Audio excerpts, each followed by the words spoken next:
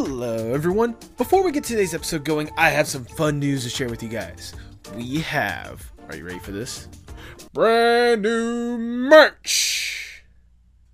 If you haven't had an opportunity to check out the merch shop at pmap.creator-spring.com, you would see that there is a wide range of amazing stuff done by some outstanding artists, such as the retro design done by Roya Shahidi, the wonderful human designs done by Elgis Grandpa and My Emerald Tears, and of course, the wonderful Mr. Moneybags design done by the wonderful Tipsy J Hearts.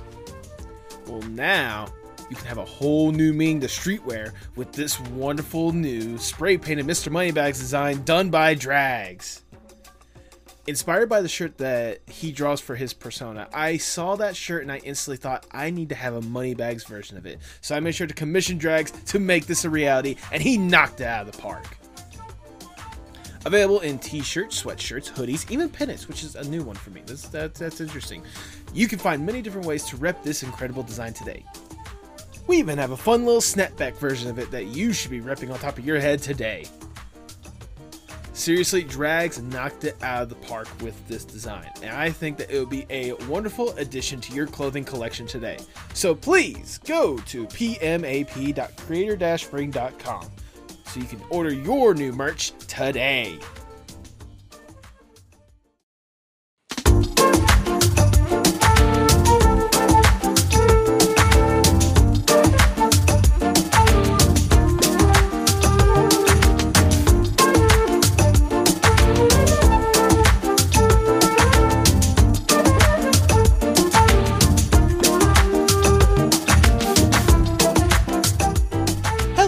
Everyone, and welcome to the Postmodern Art Podcast, the podcast dedicated to giving artists who are wowing the world over the platform they deserve. I am your host, Nathan Ragland, and for today's episode, let's explore a person who takes their time to explore artists throughout history and some of their best works to simply ask the question, who arted? Today's guest is Kyle Wood, a K5 art teacher and the host of the Who Arted podcast, a weekly art history podcast that explores all different pieces and creators throughout the ages. Kyle is someone that has been gracious enough to let me appear on his podcast before, and considering the work that they are putting into this podcast, I knew it was only a matter of time before I brought him on the podcast, and boy, can I tell you, we had a wonderful conversation. If you enjoy Kyle, make sure you support him and the podcast down in the links in the description below. If you enjoy this podcast, make sure you like, share, subscribe, or follow whatever audio streaming platform you prefer. Leave 5 stars wherever you can. I see that stuff, and I absolutely love and appreciate you guys for that. If you want to go a little bit further without support, maybe you should consider checking out the merch shop at pmap.creator-spring.com. For the past couple weeks, we've been talking about the newest design done by Drags, and there are still plenty of incredible designs that you need to be repping today. And look, if all you want is just a cool, calm, casual place where you can meet some of the other guests and have a fun time with a fun community, consider joining our Discord server, the Artist Sanctuary. The community that we have already cultivated in this place is an incredible one, filled with fun times, art, and memes that you all should absolutely be a part of today. But now, without further ado, please enjoy the Postmodern Art Podcast. How are you doing today? I'm doing well. How are you? I am doing all right, all things considered. Just, taking it easy today, having this nice chill interview. After this, I got to edit this upcoming week's episode of the podcast, so, yeah. Cool. Yeah.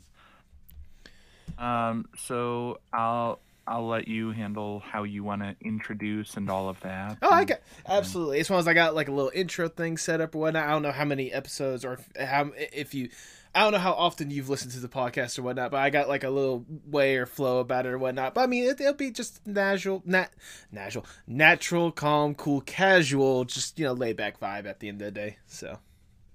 Yeah, I was actually listening to it today while I had to go into school and I was loading up the kiln, and I was listening to your conversation with who was it? The latest episode. She was talking about character design and stuff like that. Yes, Jay Fawn. Yeah. Yeah. So, seems laid back. I'm good. Absolutely. I have to ask this just out of curiosity or whatnot. Like, I don't know how many episodes of the podcast you have listened to. Do you have like a personal favorite just from the ones you have listened to or whatnot? Or is there like one that you just like, I was amazed you were able to have that kind of conversation? So I don't know. I mean, the first episode I listened to, you were talking to I'm terrible with names. I understand. You were talking to an animator, and just like the energy about it was really fun. It was some dude who does like animations, and this is like getting back to, what is it, like 6 months ago when we first Okay. when we were first connecting. But that was a good one. This last one was nice and chill. Yeah. There was someone else. What is her name? It was another one who does kind of like anime kind of characters and stuff. She was talking about like how she grew up. She grew up like drawing with her dad, and like, you know, got like a Surface tablet and started doing stuff. And I want to say her name was like it was an A name, like an Ashley or something like that. Or Okay. Oh, Ash's Art. Ash's Art. Ash's Art. There you go. Yeah, that was a nice one. That was a fun one. That was a good one. And I thought whenever you were initially talking, like, you know, drawing with her dad or whatnot, I was also thinking you were talking about Southpaws or whatnot, but that's a different guess. But either way, yeah, no, like, I appreciate that you enjoyed that episode. I know I still am good talks with Ash here and there and whatnot. So I mean, you know, hearing that you're enjoying the episodes, that does mean a lot to me, though. Well, what I like about your episodes is like it has that relaxed feel of just like talking with friends. Yes. You know what I mean? And that's where you kind of get that truer sense of like who's just a nice person who's creating good stuff, and who's like that one who's like that kind of pretentious one in the crowd. You know what I mean? Like there are different artist types, and I tend to like the ones that are a little bit more just laid back, down to earth, straightforward. Well, good. Well, hopefully today's episode could be a good example of that kind of vibe more than anything else. We'll go for it. There you go. All right, Kyle, before we really get going, I must ask the icebreaker question of the podcast, if I may. Let's say you get to go to a desert island on your own accord. It's just you, alone with your thoughts. You get to kick back, relax, breathe. Get to truly enjoy yourself for a little bit. With accommodations, obviously, you're not stranded. You're just getting the chance to really enjoy yourself for a little bit. I like where you're going with this. Thank you. To help with whatever kind of mindset you want on this little personal paradise, you can bring one piece of media or one piece of art with you to help with whatever mindset you want. If given this opportunity, what would that one piece be?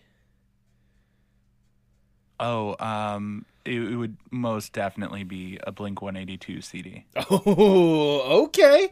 Any particular reason why them? Is that like your go-to like comfort band or something? It's a little bit of comfort band, but it's also obviously high energy. Mm-hmm. So it just like it keeps me like, it's what I listen to on my runs. It's what I listen to when I'm working out. It's what I listen to when I'm like depressed. Like it was the music of my youth. Okay. And you know, music taps into that part of your brain from like, and the stuff that you listen to in your adolescence, especially, it brings you back to a piece of that. I mean, there's that nostalgia factor and stuff. Blink is one of those bands that I could listen to for the rest of my life and be perfectly happy. I mean, I own markhop.us. Like, I'm a huge fan of that band. I mean, that it's good to know that they've had such a sentimental part of your life, especially up to this point. Is there a particular album, if you had to narrow one down? I know you just said one, but if you had to narrow one down to bring with you, what would it be? Oh, just one. I'd probably go. I feel like it would be a cliche to say like Enema of the State, but that's a solid album. Every single one. I mean, that's when Travis joined the band, and the drum beats did get much more interesting. I mean, definitely a fan of that.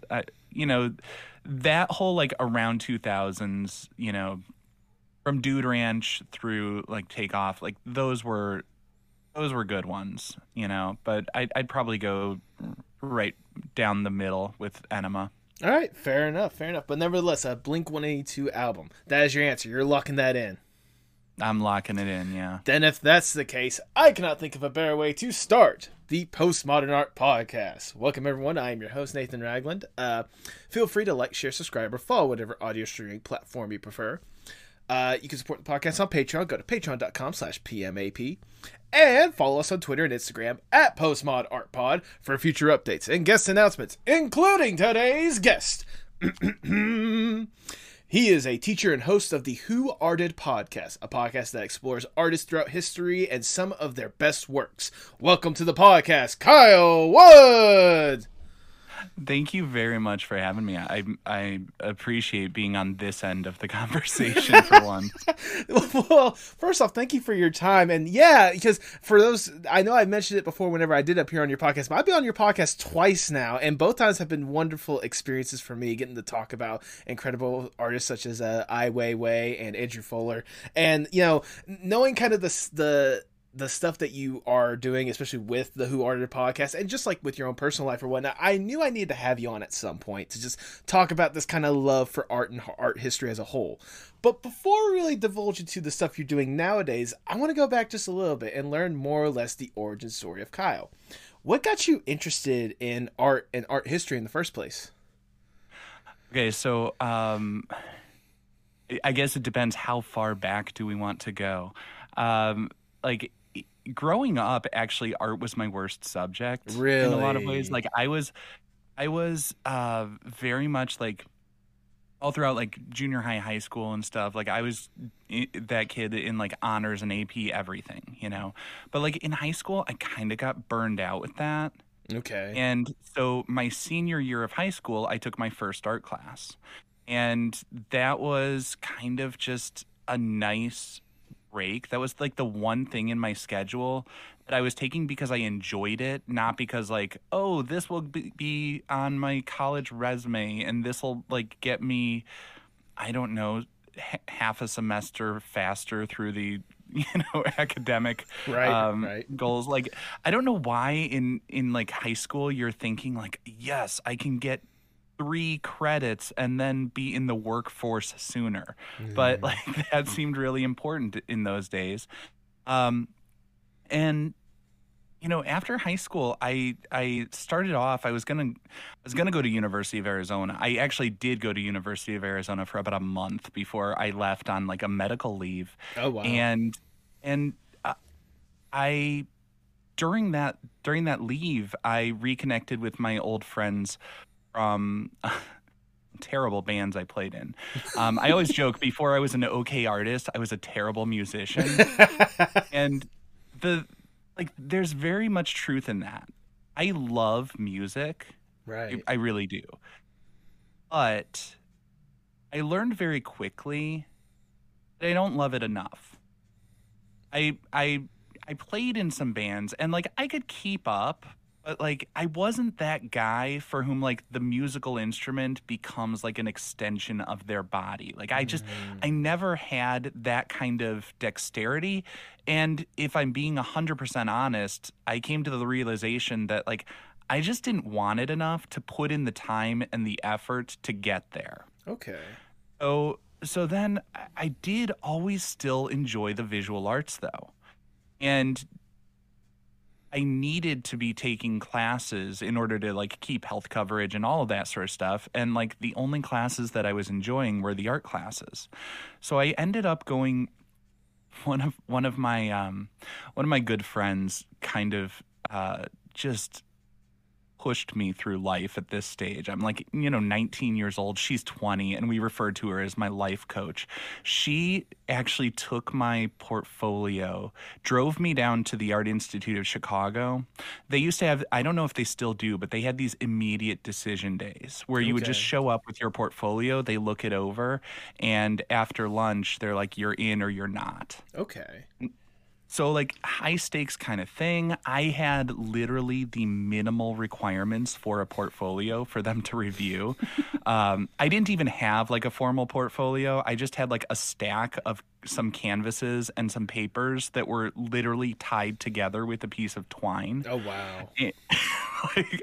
So dodgy looking. Because also like this was also the early 2000s. So I looked I looked like a person of no fixed address. Like I Okay. was like the torn thrift store attire and just like stained everything and just like looked like I wandered in off the street. But they did look at my portfolio and for whatever reason I got in.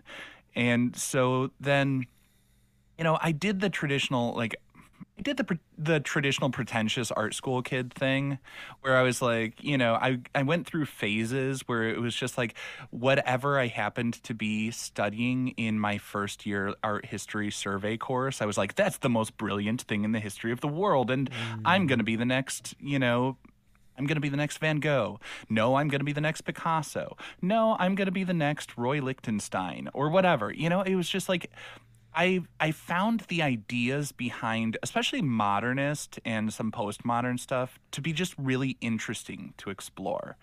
Um, then, when you get outside of that academic bubble, and you start to I teach K-5, Right.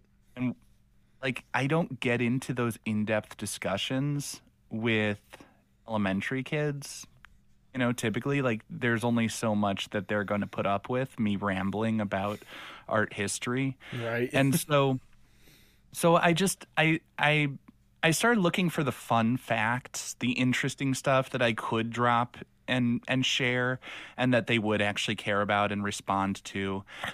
And, I feel like so much of art history became that dull rarefied stuff that people's eyes glaze over when you mention art history, Right. but there's so much that is fascinating about it. I mean, like the like the Scream has been stolen so many times. The last time it went up for auction, betting markets opened on whether it would be stolen before it could get to Sotheby's. And and it's not even like these amazing capers like you see in the movies. Like in the 90s, someone just propped a ladder up to the museum and climbed in through a second-story window.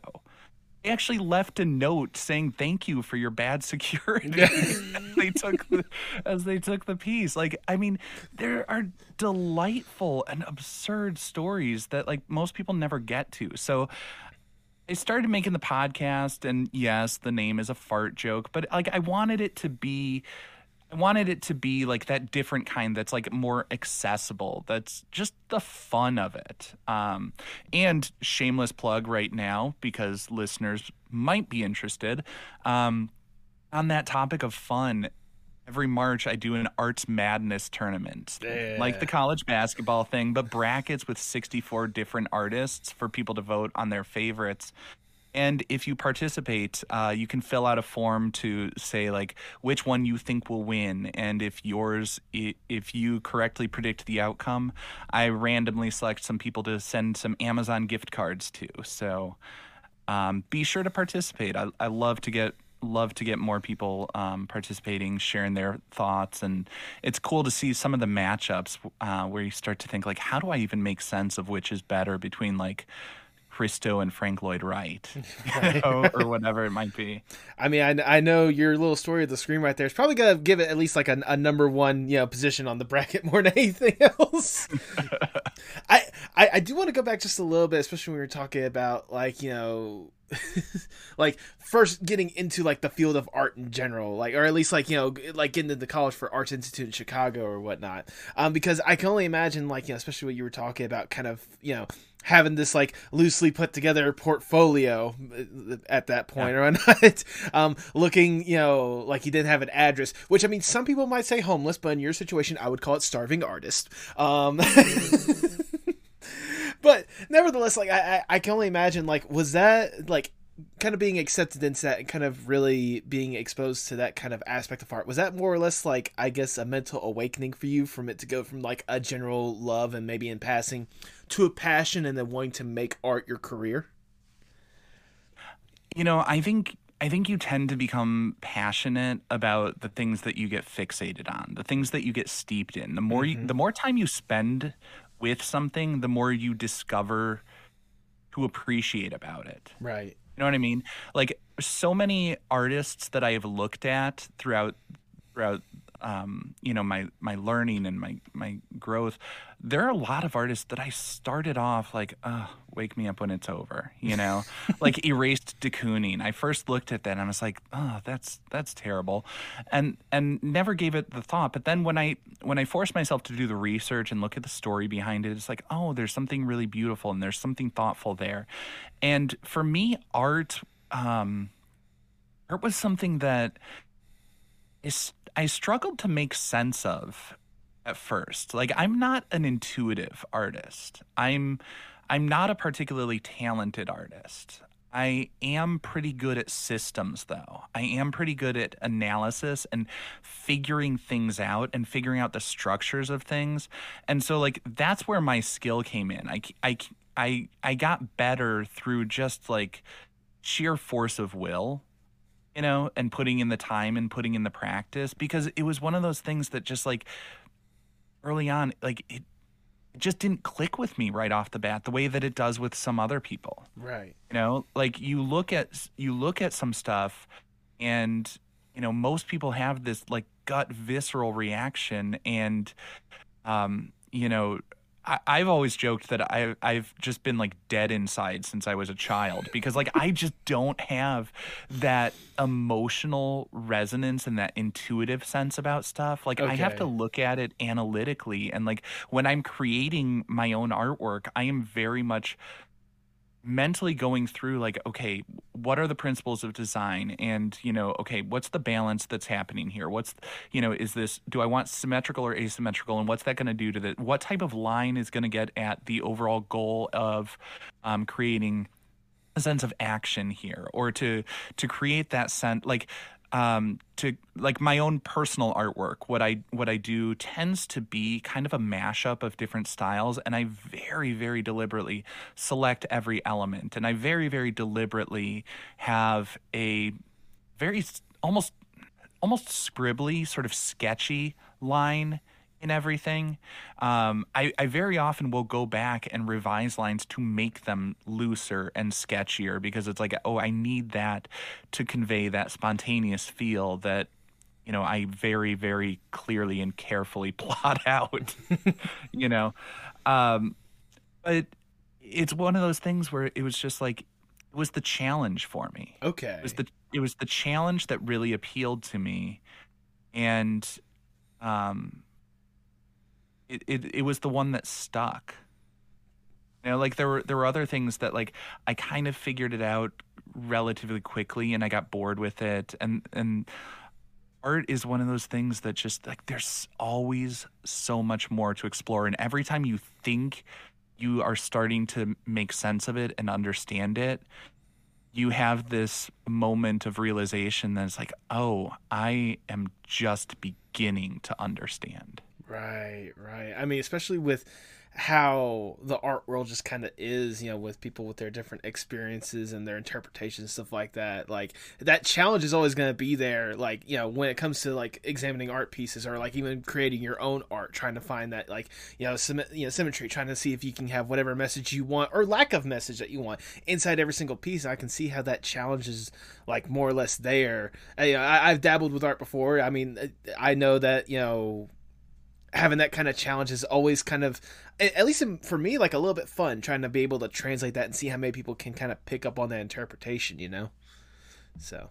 Oh yeah, absolutely. And that interpretive element is always so difficult, because you start to look at some stuff and it's like such a fine line between something that is clear enough for people to understand and stuff that's just like beating you over the head with it. Right. Like I look at Picasso's Blue Period, and he painted it well, but like subtlety was not his thing. You know what I mean? Like I'm feeling sad, so I'm literally going to make everything blue. Like it.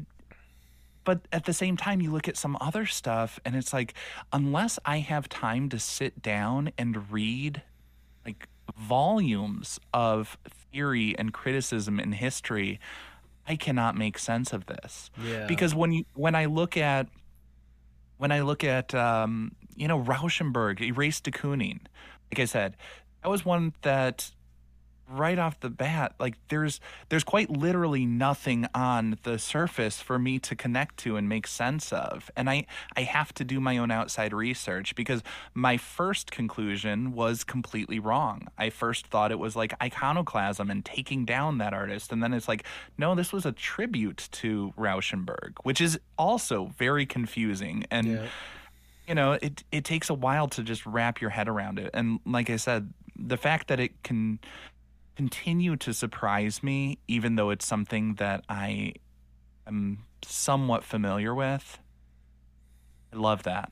Absolutely. Love that in art. How much of that mentality did you carry with you whenever you were composing some of your own art pieces? Because I have seen some of your art, especially with the on the Who Arted podcast website. You had some of your pieces on there. How much of that mentality did you try to carry with you whenever you're trying to put that into your own art? So the first painting that I made that I felt was actually reasonably not terrible was was actually an art historical reference. It was based on Rodin's sculpture of the Burghers of Calais. Okay. And if you're not familiar with that story, I love that sculpture. It is a sculpture of these heroic figures. You think burghers, it's not the food. The burghers were like the nobility in French society in like the 1300s or whatever. But like the the city of Calais is surrounded, and these towns leaders are told, we'll spare the town if you give up 6 of the leaders, send them out with ropes around their necks. And so the implication there is pretty obvious that these people are going off to die. And Rodin made this sculpture where those figures are showing a range of emotions, where like some are standing tall and proud and some are like just cowering, like pooped their pants kind of pose. And like that's probably the reality of the situation. And there was something about it that it was just like, that is so beautiful, because it's not these people were brave because they were unflinching and sacrificing themselves. It's that these people knew the full implications of everything that was going to happen to them. They were rightly scared of that, right, and pushed past it, which is like so much more heroic. In my mind, anyways. It's like, Chuck Close kind of said, the magic is so much more impressive when you understand all the work that goes into it. And my first big painting at the Art Institute, I spent a month painting a version of the Burghers of Calais, but like these bright colors, almost like it was done by a Mexican muralist or something like that. Okay. Like a Diego Rivera version of Rodin. And I was like, and so in a lot of my work, what I've been really interested in is a mashup of like these unexpected influences, and seeing like, how they would come together and sort of cross pollinate to come up with something new and different. I do that in my classroom too. I present it to my students as like the art imposter challenge, and they have to think about like, oh, what would it look like if Monet painted Guernica or something like that, That sounds interesting alone, just having like, because having that kind of mashup, like especially with what you were talking about, like with your first painting, like that honestly makes sense, like if there was a version of that painting done by like a Diego Rivera or something along the lines of that, because like I feel like a lot of the morals of both of those cultures would like intertwine, and so like an interpretation of that would be something that you could see in that culture. So the fact that you took that on and that was your interpretation, that's actually smart. That is very smart. I like to think so, although realistically speaking, looking back on that, there are some elements where it's like, I went a little heavy-handed on that one. Yeah. You know what I mean? Like, there are some things that, like, just the way that I added a figure or whatever. It's just, as a child, 20-year-old child, I do feel like I was a child at 20, 21. Like, you're never as clever as you think you are. Right. And the things that you think you're laying out there that are like, oh, these subtle things, it's like, no, I was really heavy-handed with that. Fair I was like enough. Picasso. In the I was almost gonna say in the worst possible way, but he was a monster. I wasn't that bad. But Yeah, you know what? Understandable. Understandable. Thinking back to some of the pieces that you've had, especially kind of the time and effort you put into there, is there a personal favorite art piece of yours? um, for me, it's all about. In case you haven't noticed, for me, it's always about stories. Yeah. It's always about the story and the emotional resonance and stuff like that.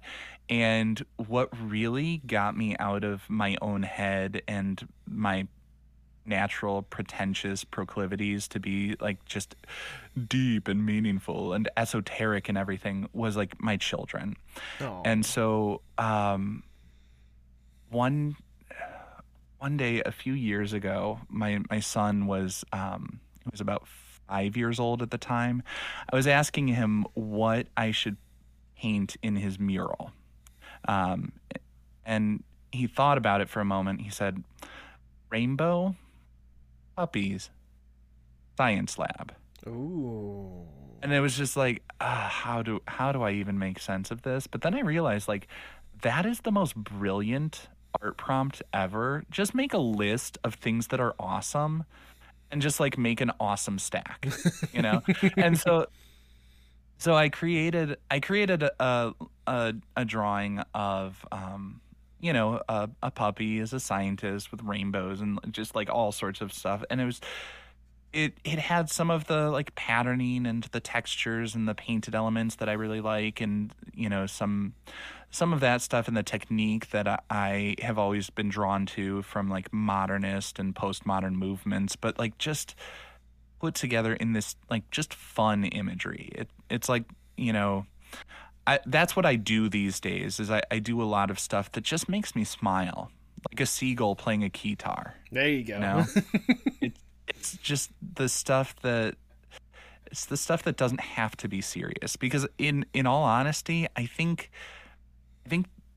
that the trivial minor things are really the stuff of life. That's the day-to-day stuff, and that's the stuff that you need more than anything. I think there's nothing more meaningful than something that makes someone smile.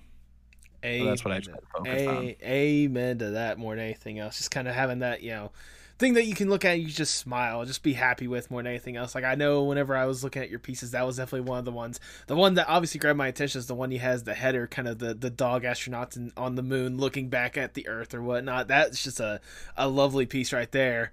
And I mean, like, I love the fact that for you talk about like telling stories with this kind of stuff. Is that more or less why you kind of went with the education route and decided to be a teacher with the art education to help with these art stories and more or less like try to translate these stories for kids to potentially understand?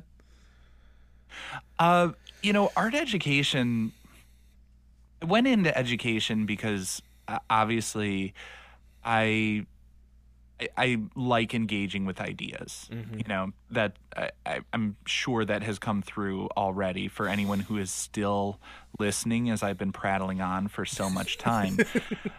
But for me, education came about because I wanted to be doing something with my life that would be doing good for others. Initially I was going to go into medicine, and I had Okay. the realization that as much as it is noble work, like my father was an ER doc. Okay. He did great work and literally saved so many lives, but every day that he was doing good and helping people was because something just awful happened to somebody. You know what I mean?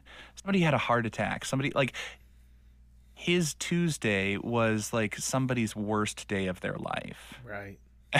And, like, that takes a toll on you. Whereas in the education field, you're just helping people because they're there. Right. Because we're building them up every single day is the goal, to build them up and help them to improve and grow and do better. And art education specifically, I have the flexibility to have a lot of fun Right. and be creative with people, and the stakes are really low. I don't ever have to call a parent and say, like, your child can't read. You know what I'm saying? Like, the worst I have to say is, like, you could have colored that better. Yeah, right, right. I mean, like, that gives me the flexibility to have a lot more fun with them. Absolutely. I mean, especially at that young of age when their creativity is probably at their highest or whatnot, like that has to be just like both chaos but also fun to deal with at the end of the day. Oh, it's tons of fun. It is tons of fun. Like I say, I try to do a lot with like games in the classroom too. So like I've created various games like in my classroom on every Friday is a game day. So we do stuff like I made a version of Double Dare, but it's like all art prompts. So like the physical challenges are like, you know, make a color wheel with things found around the room and stuff like that. Okay. Or, you know, a quick draw type challenge, you know, draw something with a horizon line, something near, something far, all that. Or like I set up black lights and I got neon yarn and I created like this web of yarn, and it's like the art heist challenge. You have to get past the lasers without falling into the pit of doom and all of this, and like recover the stolen artwork from my nemesis, Dr. Meanie Bad Guy. And like and like it's the kind of thing that you can't do if you're teaching the real subjects. But in art, it's creative, it's fun, we're making memories, and you know, at the end of the day everyone gets a sticker and feels good about themselves. Absolutely. Like I said, just chaos but both fun at the same time. So I have to wonder, throughout all this chaos, especially wanting to encourage the K through 5 to really get into art or whatnot, at what point did you decide to also include creating a podcast as part of all this fun? Okay, so that came about because you know, I'm the type of, like, in a very real sense, education is my medium. Mm-hmm.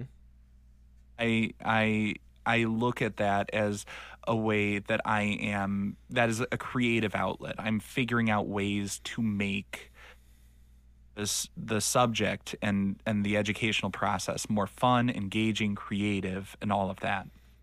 So I had been talking to the librarian at my school. We both listened to podcasts, and we had both been thinking about creating a podcast and teaching kids how to create podcasts. Right. But you can't teach something if you don't know it, if you haven't done it yourself. So it started off as just like a little, you know, test run. Like we're going to figure out how the software works. We're going to figure out how to do these things so that we could run a podcast club at school. Okay. And to give kids an opportunity, like, you know, one of the things in education is you're always trying to find different ways for kids to be able to show what they know. Right. Because there are lots of kids who they have the ideas, but maybe they can't write it. But if we give them the opportunity to talk about what they know, you know, it's just another path for them to find success. Mm-hmm. So it started off as doing just that and trying to figure out how the whole thing works. And at the same time that I was trying to figure out how to make something work, I also wanted something that could be useful as a classroom resource, you know, create like a little media library so kids can learn about different stuff. And then you might have heard of this thing that happened in like 2020, COVID. Familiar? You know, the name rings a bell. I mean, I know it. Yeah. I know it was a major event, but yeah, kind of refreshed me on some of that stuff. Yeah. Well, so in the education system, that was a little bit disruptive. You don't say. We shifted to remote learning for quite some time, and it just seemed like it was a nice thing to have out there. Mm-hmm. And I actually had a couple of students who had messaged me over like Zoom school while we were like doing remote stuff. And some of the kids had mentioned like it's kind of nice to be able to hear a familiar voice while we're, or like there were some students who, said like, you know, sometimes I can't leave the house, so I'll color, and it's nice to be able to hear this and learn a little bit while I'm doing that. Like I heard from some parents that they liked it, and some other art teachers were like, this is kind of nice to be able to play over Zoom during that like awkward period where you're just having the camera on and kids are drawing and coloring, because a lot of the art class is independent work time, but you need to be like on camera engaged with them so that it would be something they could just play in the background. Right. So that there's still something happening, but kids don't have to be like watching and listening so much, while they're creating, but there still is content getting out there. And so it grew a little bit through that. And then what really clinched it, that's like, oh, I've got something here that I've got to keep going. The Art Explora Foundation is like French art nonprofit, had stumbled on my podcast. I don't know where. They were launching an online learning platform, the Art Explora Academy. And if you've not heard of this and you're interested in learning about arts, it is incredible. It's in English and French, and it was developed in partnership with like the Louvre, the British Museum. Okay. It's got like you can earn a certificate backed by like Sorbonne University, and it's all free. Well, they plucked like half a dozen episodes of my podcast and like put it in their media library along with some other stuff. So it was like, and at first when I got the email, I'm like, yeah, whatever. You want to do something with I don't care. I'm not making money off this, whatever. Throw it in whatever collection you want. And then I got an invite to their launch party at the Louvre, and I'm like, oh my, I cannot believe I can't go because it's a school night. I'm sorry, but if I was in that situation, I would just find some way to like let the teachers know, like, hey, I gotta take like a couple days off. I'm going to the Louvre. Do you mind? In all seriousness, I did think about it, but the reality is it was COVID times. And so like I would have had to international travel. I would have had to quarantine for weeks. Right. And it was just like, it was not a feasible thing, but like it's still surreal to see like that pop up as an invitation. And I have been very, very fortunate that just like gotten some lucky breaks. I don't feel like I've deserved all those lucky breaks, but I'm not above taking them. Yeah, I mean, absolutely. I mean, especially, knowing that foundation or whatnot was able to find your episodes or whatnot, I can easily understand why they clung to your podcast, listening to a good chunk of the episodes that I have when it comes to Who Arted. I mean, it's a wonderful, like, deep dive into an artist, like what they kind of more or less went through, seeing a particular piece and kind of like the history and like especially the banter that you have with some of the guests, or having like that real deep dive into what exactly that the story that they're trying to tell, or the mentality of the artist or whatnot. It's easy to see why people could easily cling on to that. I mean, I have to ask, what first intrigued you to having that idea in the first place of just like telling that kind of story, if I may? Well, the format for the show, the first season was a little bit different. The first season, it was like the background. All right, I knocked my mic. There's probably a terrible shock and noise.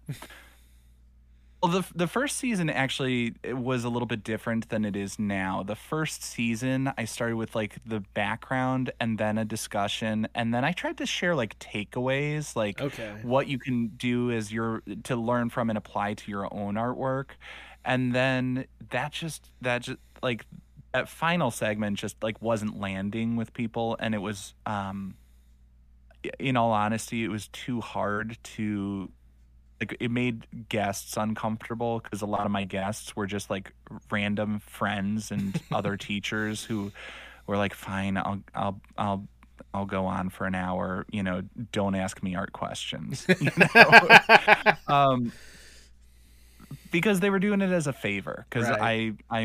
I'm surrounded by wonderful, kind, supportive people. I don't have an interesting backstory. Like you read so many of these stories of different artists, and it's like they overcame this, they overcame that, and it was like I had a lovely childhood growing up.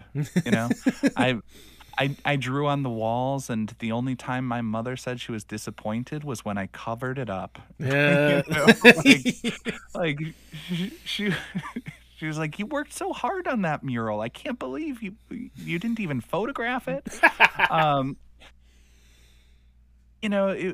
it's one of those things where it just kind of evolved organically, more or less. I find that I needed a good story because that's how I relate to the arts.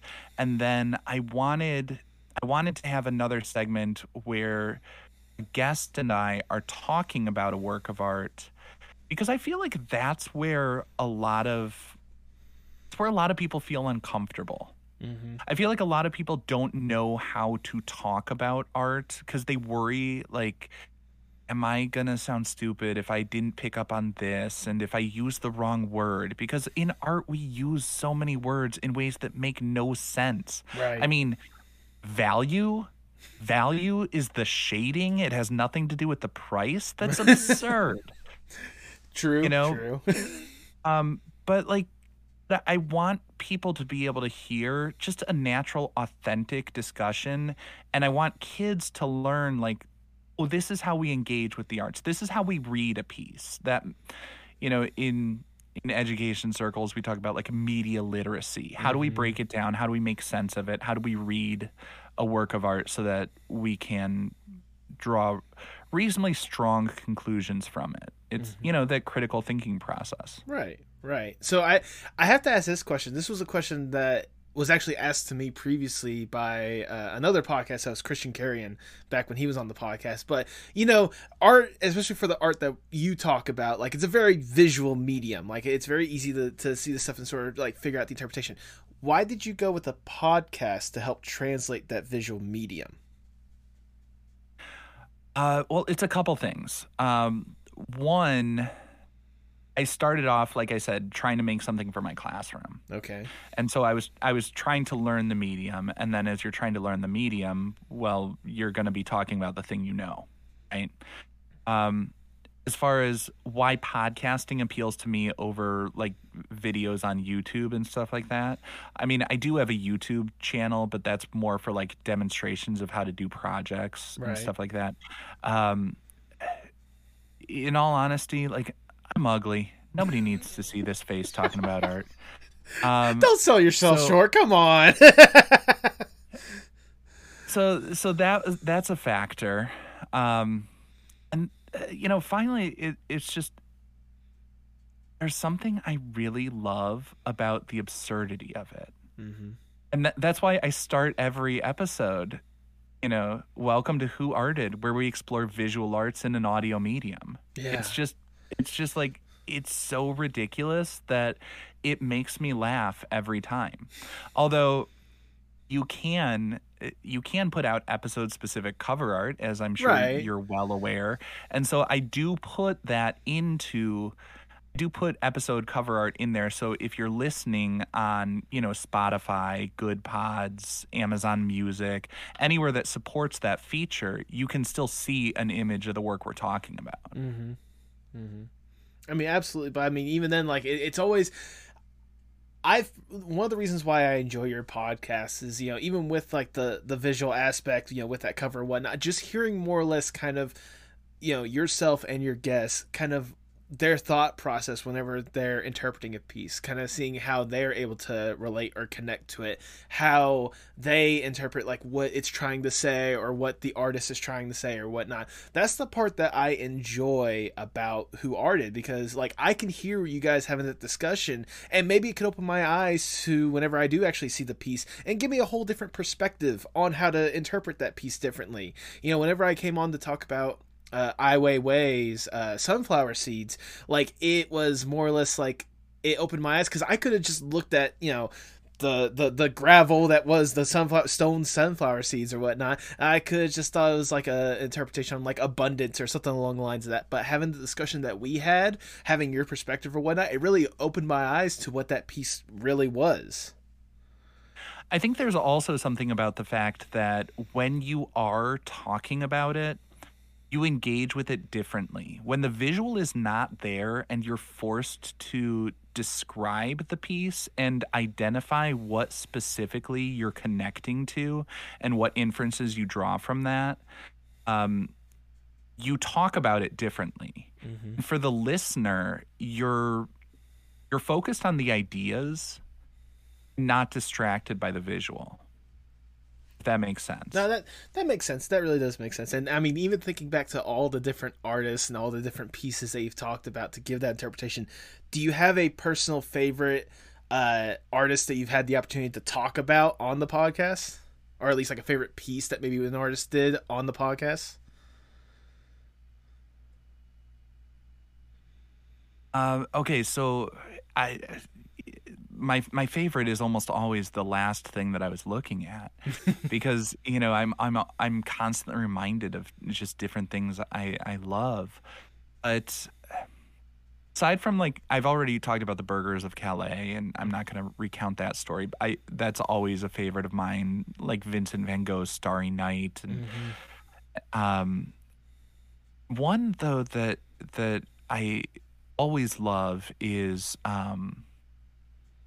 Erased de Kooning. Okay. Because that's one where researching the episode, I did a 180 on my interpretation and my understanding of it. Okay. And my opinion of it. I started off thinking that was just absolute garbage, because I first looked at it as just iconoclasm. Right. Like, that's just mean, you know? But then the idea that he was trying to go to something that was even more empty than a blank canvas, as a way of creating like stillness and that meditative quality. And the idea that there needed to be a sense of loss. We lost something, a masterpiece, from someone who was universally agreed to be a great artist. And so it's oddly honorific to say, we need to erase your work because your work is special. And when your name is attached to it, and we know we lost de Kooning's work, then we know, like, it will resonate with people with that sense of loss and wonder about what masterpiece was previously there. Like, that to me is really interesting. Absolutely. Especially a piece like that. Goodness. I'm just also thinking, like, for me personally, whenever the episodes I have listened to or whatnot, and the Ai Weiwei thing was great too. That was a good one. I'll give you that one. The Andrew Fuller conversation was also a fun one. Most interesting man in the world. Did I tell you the Andrew Fuller reached out to me after that episode aired? I saw a note on it after the fact, so you're gonna have to tell me this story. How did that go down? He was the nicest guy. But when the episode went live, he messaged me. I had reached out to him prior to the episode when I was trying to do the research. Right. And he was like off by 1 on his birthday. I whatever source I had pulled that from, he was like, yeah, I'm 43, not 44, or whatever it was. Now I'm going to have to issue a correction for this interview because I don't have the notes in front of me. But, it was like I was off by 1, and he was like super nice, and he plugged it on Instagram and stuff like that. And I obviously fixed my mistake, but that was like one of those moments where it was probably 2 hours after it went live that I was like, oh, this kills me. Yeah. I hate when I make a mistake. I hate admitting a mistake. Whatever. It was a fun episode though that we recorded together. So I would highly encourage listeners, if you are curious and want to hear, if you want to hear some great episodes of Who Arted, check out the episodes on Ai Weiwei and Andrew Fuller, because the greatest guest in the history of my show. appeared on those too. Okay, now you don't have to butter me up. You're already on this podcast. You're already. I was gonna say, like, I enjoyed like the episodes I was on, getting to talk about those artists or whatnot, because like, you know, Andrew Fuller, I obviously kind of knew him because I watched, you know, Is It Cake, you know, having that discussion really divulges that. Ai Weiwei was someone that I wasn't really familiar with, so really getting to divulge myself into their artwork and really getting to learn about like the history.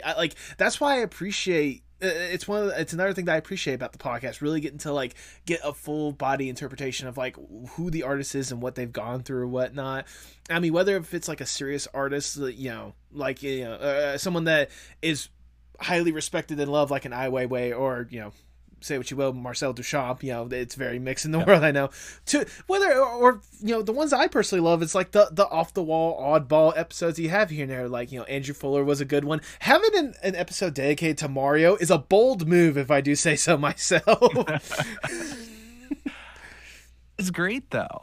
I mean, and it's like I said before, I take those little things very seriously, because the little things are the stuff of life. You know, Mario, I love him. Love Mario. It's something I grew up with, and then he's stuck around and evolved so I could enjoy him with my son. Yeah. And there's something really deeply meaningful that resonates with me personally, and I'm sure a lot of other people. And I think we do ourselves a disservice when we don't value the contributions and see the significance of people who are making the stuff that build our world. No, I mean, that's kind of what the Bauhaus was all about, right? Yeah. Taking that industrial design very seriously. Everything that we're interacting with, designer had a hand in. Yeah. And so I feel like that's worthy of respect, even if it's not something that's always going to go in a museum, or that some people will scoff at if we put it in a museum. I mean, you know, Pokemon has been around for like 25 years, and Pokemon cards outnumber humans like 5-1. Yeah. Oh yeah. So there's something there. There is something there. There definitely is. Now, I have to ask, like, you've had several seasons, you know, talked about several artists and several different art pieces and whatnot. Is there an artist that you've been pining at the bit to like tackle when it comes to like either what they've done or an art piece that you just love to just go all in with someone and talk about? For a long time, I would have said Hilma af Klint. Hilma af Klint was on my list from the very beginning, and nobody would talk about her. Okay. I finally did a Hilma af Klint episode in the fall. You know, if I take time to think about it, there are always more artists on my list. Mata is one that, you know, Roberto Mata. There's one a piece of his that's at the Art Institute of Chicago called "The Earth Is a Man." It's this big abstract piece that it's always resonated with me. It was one that, like, when I was in college, I would sit and stare at, and like I'd go up close and just like look at, like, how was this constructed? How did he do this? And then, like, what made him think to do this? It was one that I puzzled over for so long. I haven't done an episode on him or that work yet. Okay. So that's probably on my list, that I would like to get to at some point. But Okay. I could build out that list for days and days. So. I can only imagine. I mean, just thinking back, especially when it comes to, you know, just the journey you've kind of been on with this podcast, like starting that started as just like a fun little resource for your students to the point to where, like, you know, you're getting thousands of downloads, you know, people are enjoying it, they're learning a lot, it's being recognized by, you know, the Louvre of all places and such. Like, does it amaze you more or less, like, the journey this podcast has kind of taken you upon? I am always amazed that anybody listens to anything I have to say. Part of that is because I am a father of 2 young children, and I have been teaching elementary for quite some time. So I am very much accustomed to saying things that are completely ignored by a large audience. It's cool. I mean, joining a network, going from like a hobby that was costing me money to making tens of dollars a year. That's the dream, right? Yeah. Trust me, as someone that's It's trying to make those tens of dollars at some point, yeah, it's the dream right now. but it's fun. It's fun, and right now it's a little stressful, and I'm a few weeks away from the wheels just completely coming off because I'm putting out daily episodes in the run up Right. to the Arts Madness tournament, and at the same time I'm doing I don't know why I planned season 3 of Art Smart to start releasing now. Okay. So I've got a couple episodes like in the queue, but I'm also trying to line up these interviews. That's the worst part. That's the thing that Yeah. it's just finding the time in the day and coordinating the schedule with someone else. Yes. Because I can get in front of the mic and ramble for so long, if I'm doing a solo episode, but trying to find someone else to sit there and put up with me is the hardest thing in the world. And that's why I appreciate you have always had a good attitude. That Andrew Fuller one, I was like, I was texting, I sent you a message like the day before. I'm like, I need to record an episode this weekend. Can you show up tomorrow at noon and I'll tell you who we're talking about? And I just have to say, bet. Let's go. And you're like, yep, I'm down. And that's one of the things that's really been pleasantly surprising is how many people I've met through podcasting and podcasts who are just nice, are good people willing to help each other out, like, sharing each other's episodes, being guests on each other's episodes, and just pretty much everyone I've reached out to has been nice. And like you don't see that or you don't hear that story with social media so much. We're constantly inundated with how Twitter and Instagram and Facebook are creating these toxic cultures and stuff like that. And there are pockets of it where people are making these genuine connections and just being nice to each other. I wish there were like a pro-social app where Yep. like you could just be like just where everyone just agrees like just don't be a jerk. Like just be nice and like let the rest of the social media burn. But I am thankful for the podcast community I've been finding where people are supportive of each other. No, that's not everybody, but it's been my experience with the people I've interacted with so far, Right. present company included. Again, you're too kind. You're already on the podcast. You don't need to keep buttering me. No, like my experience, at least, hopping on your podcast again, it's just been fun for me to get to just have these fun conversations, getting to really, chit chat with you, get to learn so much in a short amount of time, relatively. Because most of your episodes, correct me if I'm wrong, are about like 30 minutes long. So like learning so much in such a short amount of time, it's a good, fun opportunity that, if there's anyone out there that is curious and might want to potentially reach out to Kyle, if Kyle is accepting, I would highly recommend, if you want to, just spend 30 minutes and either listen to the podcast or, hey, even show up on an episode if he's interested. He runs the show. I don't. I appreciate that because I know I'm sure a lot of your audience is artists and stuff like that, and I'm always happy when I talk to other artists who can share their insights. Like I had an artist, and the thing that I like to do is make people a little uncomfortable. So like I'll plug their pluggables, but I don't bring them on to talk about their own artwork. I think it's so cool when we get to talk to artists about the stuff that influenced them. So like I had Lindsay Little, who developed the Oni Girl comics, web comics, and stuff Okay. like that. And she was talking about Jim Davis, the guy who created Garfield, and how, she also shared a little bit about her process and like how she develops characters and those insights. But I do like bringing people on who can talk about like how an artist influenced them. Like that's a cool story too. So. Absolutely.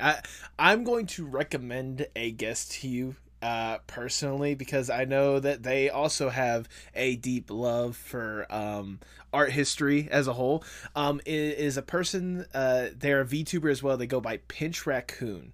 It's one of those like I like part of their gimmick as their like VTuber persona one is that like they're an art thief. So it's like, you know, they love and appreciate like art and stuff like that.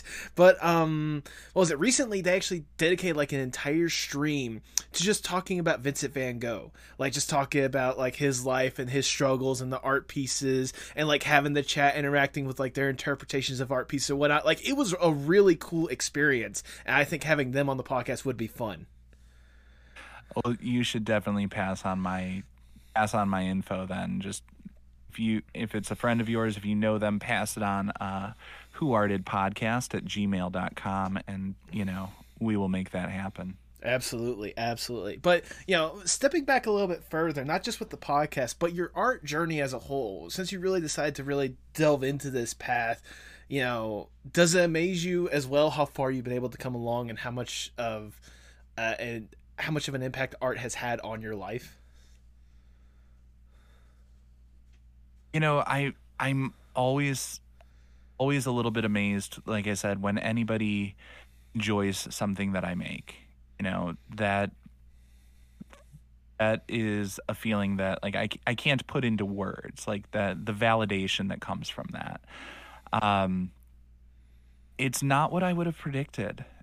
It really is not. I remember in second grade doing like one of those art awareness things. We learned about Monet, and I went home and I told my dad, I'm like, I'm gonna be an artist when I grow up, and he's like, you're gonna be poor, and he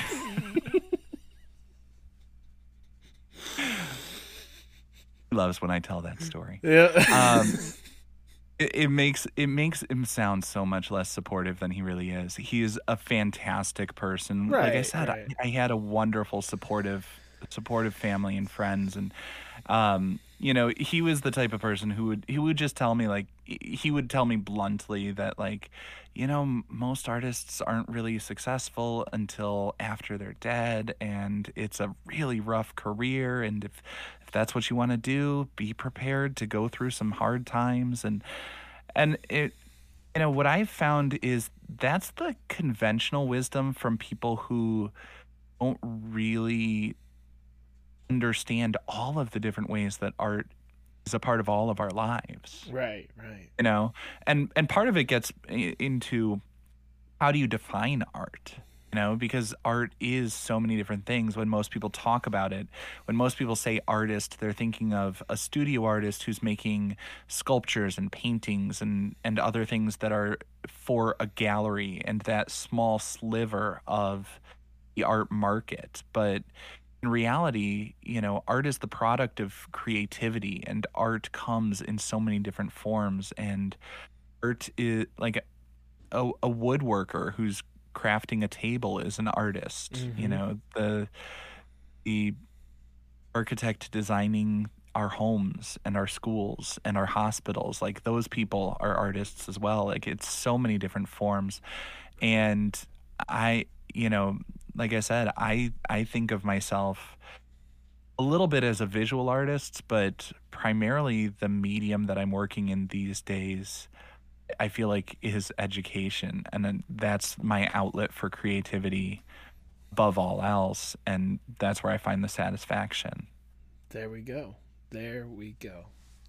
That wonderfully worded, if I do say so myself. Kyle, we've been talking a lot about just, art and art history and art education, all different aspects of it or whatnot. But for this next question, if I may, I want to give you more or less the dream scenario. Let's say I am Big Shot Mr. Moneybags. I come up to you like, look, Kyle, we know you can do some incredible stuff. We've listened to the podcast several times over. We know that there's something incredible there. You just need a little extra boost, a little extra push to really get you over the edge for something truly incredible. We have access to anyone and everyone in whatever field possible, and more money than should be possible. We should probably be helping so many teachers getting so many supplies to their classrooms. We'll focus on that in a second. Right now, we are focusing on you and you alone. If given this opportunity, what would be the dream Kyle project?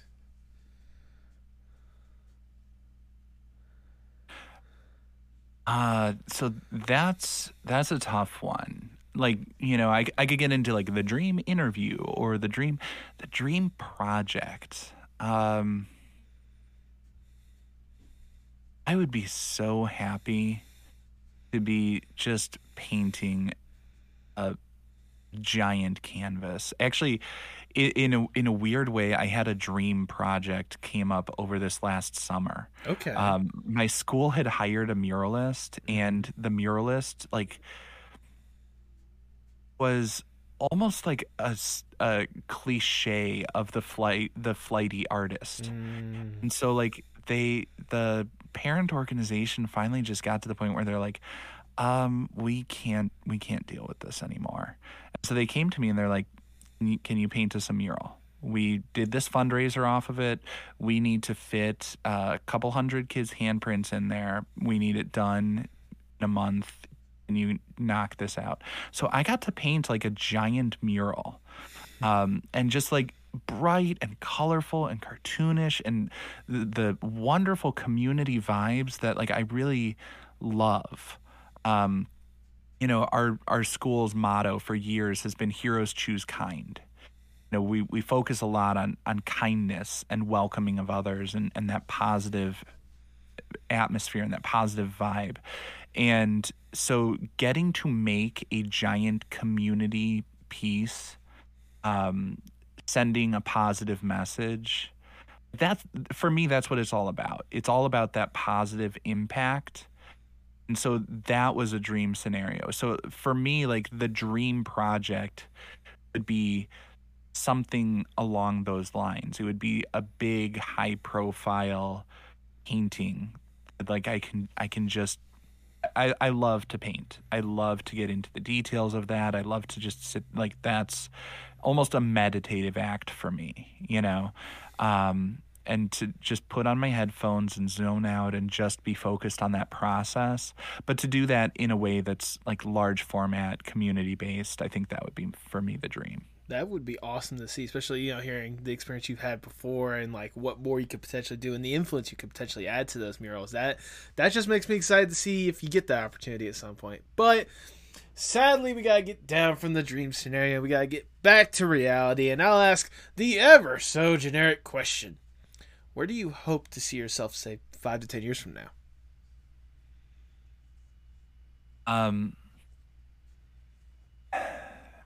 So this is a question that I hate to answer, in all honesty.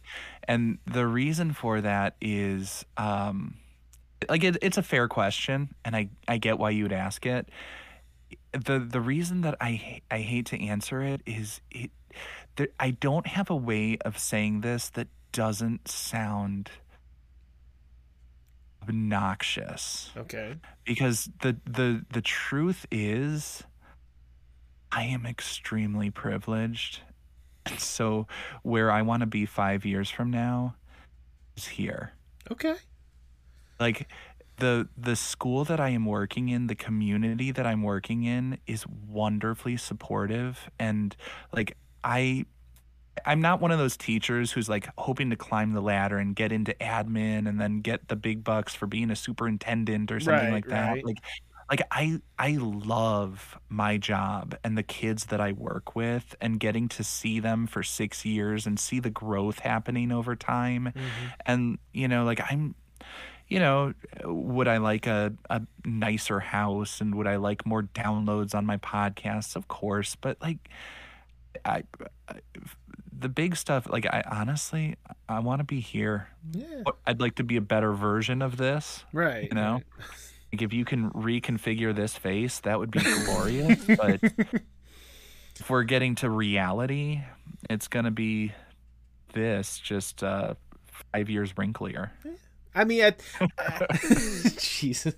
I mean, at the end of the day, you're just more or less content where you are right now. Like you've got a great position where you are right now, both like personally and professionally or whatnot. I could see why having more or less the same. That doesn't sound obnoxious. That just sounds pleasant. That sounds nice. I sincerely hope you get to keep this nice, good, happy environment you're around more than anything else.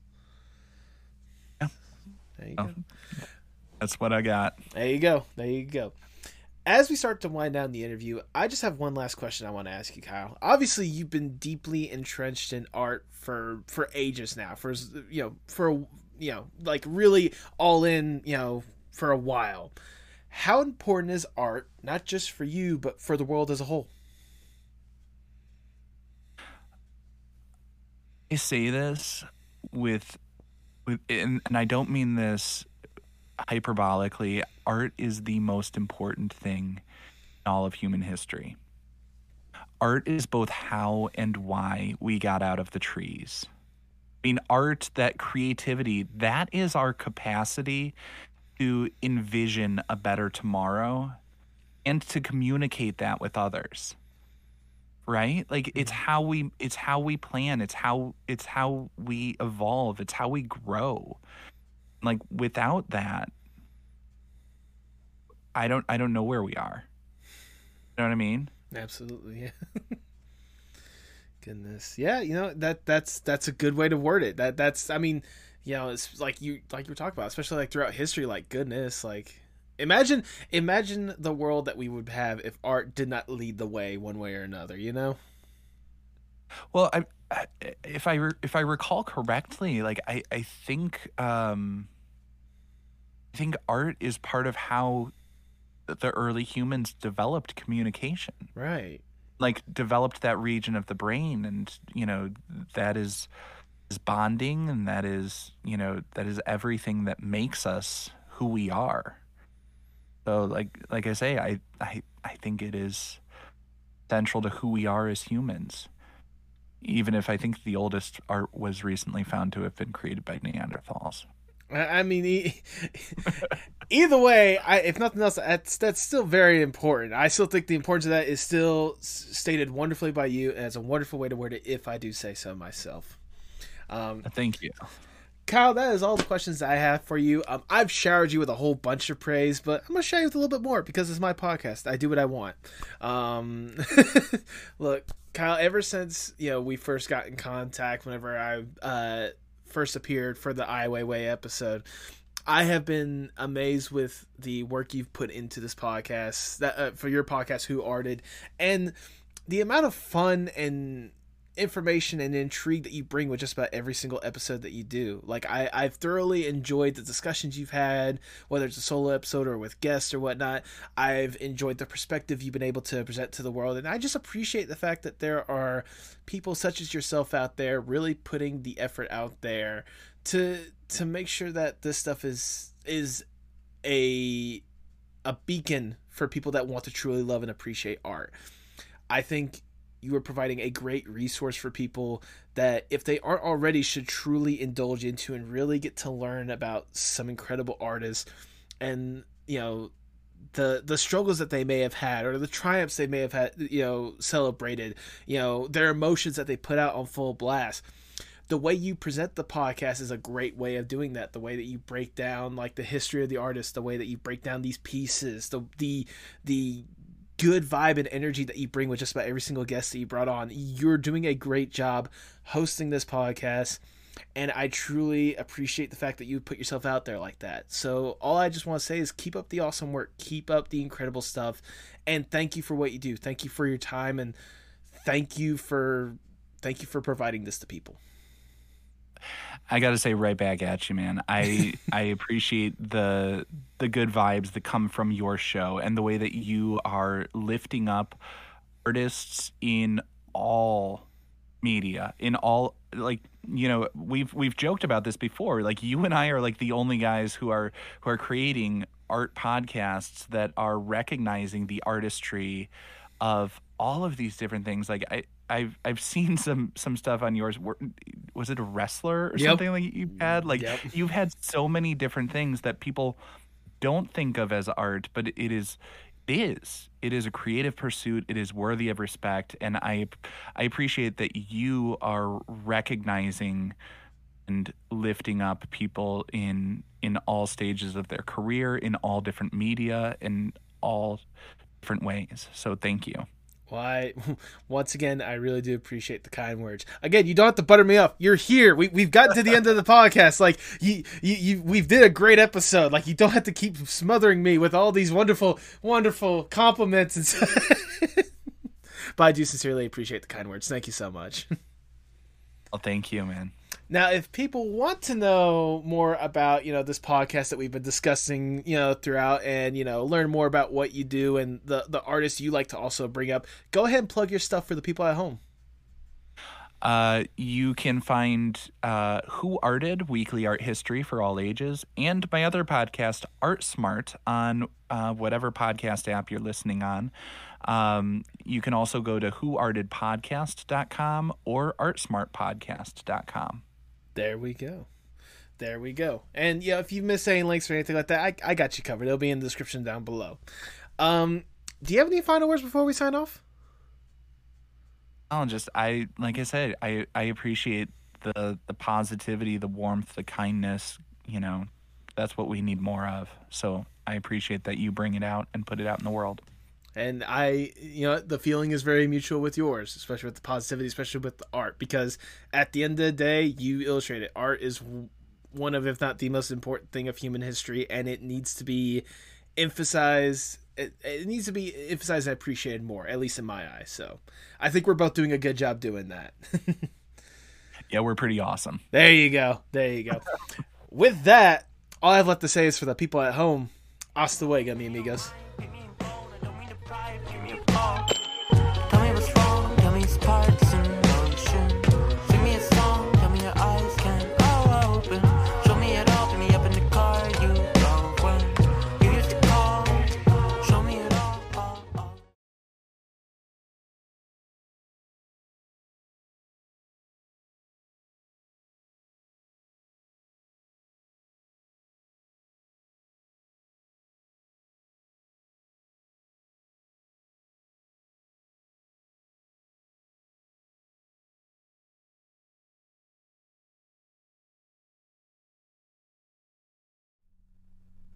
Thank you so much for sticking around to the end. If this is your first time listening, I greatly do appreciate you sticking to this point.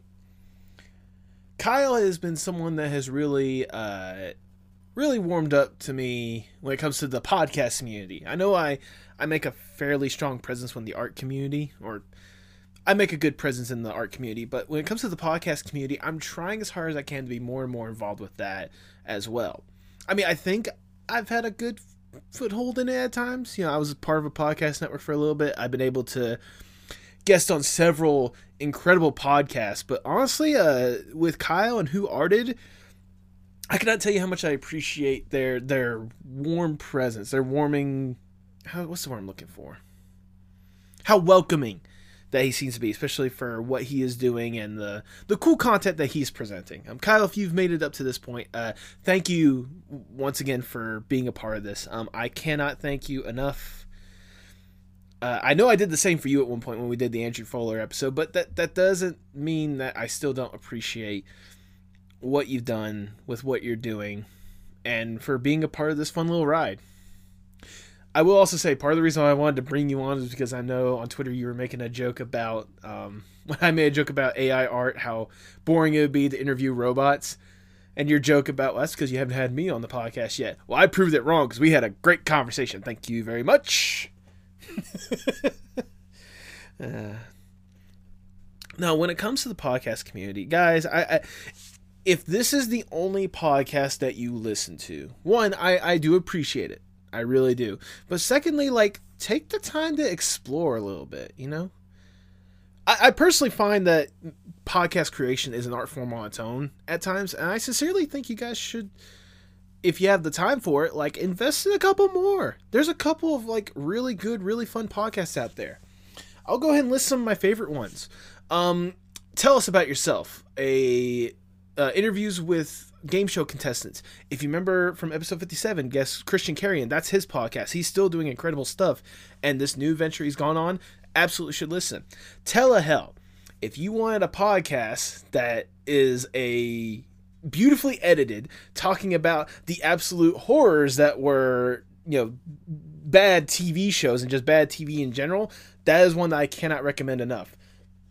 I'll also go ahead and shout out Go Fact Yourself. That is an instant listen every single time they drop a brand new episode, and like the fun that they have with their guests and the experts and all stuff like that, a fun little casual game show kind of vibe or whatnot. It's one that you guys need to listen to. There are so many incredible podcasts out there. It's almost like YouTube videos. You know how there's some like video essays that can take people hours to listen to. They have that with podcasts, and I sincerely hope you guys like take the opportunity to like expand what you guys are. Expand your listenership, I guess would be the best way to word it. Go out there and support some of these podcasts. Support incredible creators. Support other artists. They are artists, just like you guys are artists. You guys are doing incredible stuff, and keep up the awesome work. Show love and support for everyone in this community. Love and support is how we are going to grow. And especially in these days and these times where it's so easy for stuff to get lost in translation, things get bogged down because of so many different issues that we do not have any control over or whatnot. Show that love and support. I know you guys have it in you, and you guys are doing incredible stuff. Keep showing that incredible love and show it to others.